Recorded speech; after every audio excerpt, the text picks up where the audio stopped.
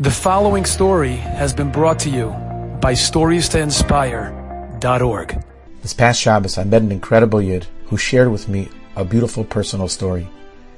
He shared that him and his wife were Americans living in Eretz Yisrael. They had one child, and then they had a second baby, and the baby was born very, very ill. And for 26 weeks, it was touch and go, and it was so bleak for them. They were all alone in a country where it was a different culture, without their family support system, and their baby was so ill. And he said that there was one story that gave him and his wife so much chizuk in the darkest of times. He said he had heard that there was a Rebbe, a teacher in Ger Cheder in Yerushalayim. And one day in the middle of class, the Rebbe leaves the classroom and he goes into the Rebbe's room to make a phone call. Happens to be that while he's in the Rebbe's room, the principal, the manal, is there and he hears the phone call. The fellow says to his wife, "You know that old reckle, that old jacket that I had? Do you throw it out?" "Yeah," his wife says on the other end.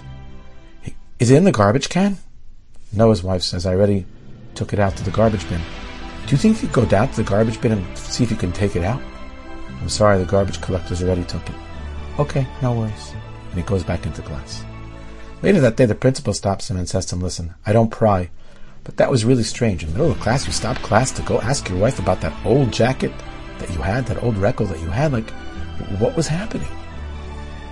And Malamed blushed a little bit. He says, "You really want to know? I'll tell you."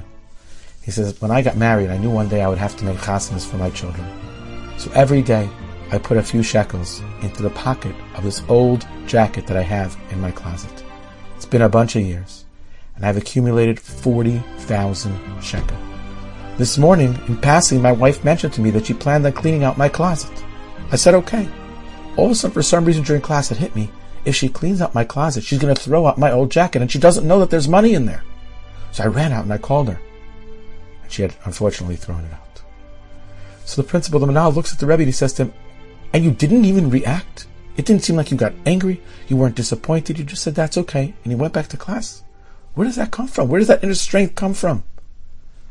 And the Rebbe said something so powerful.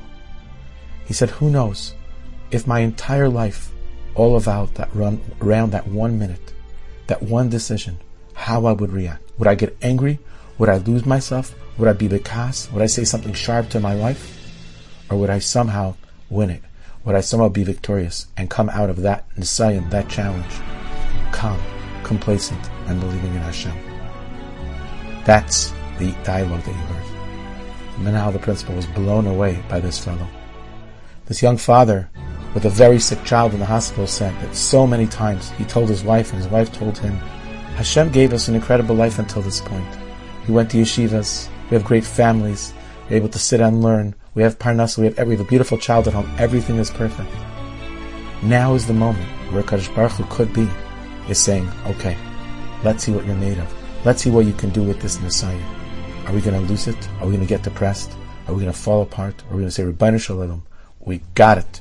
We have it. We're going to come out of this stronger than ever before. And he said this story gave him chizuk through these terribly difficult half a year to a year. And Baruch Hashem, today, his child is doing so much better. When I heard this, it gave me personally chizuk.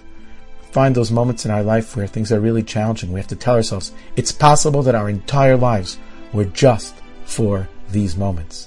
And then, Be'ezer Hashem, we can embrace them, and we can grow from them. And in Mitzvah Hashem, we could be matzliach. You've just enjoyed this story? Come again.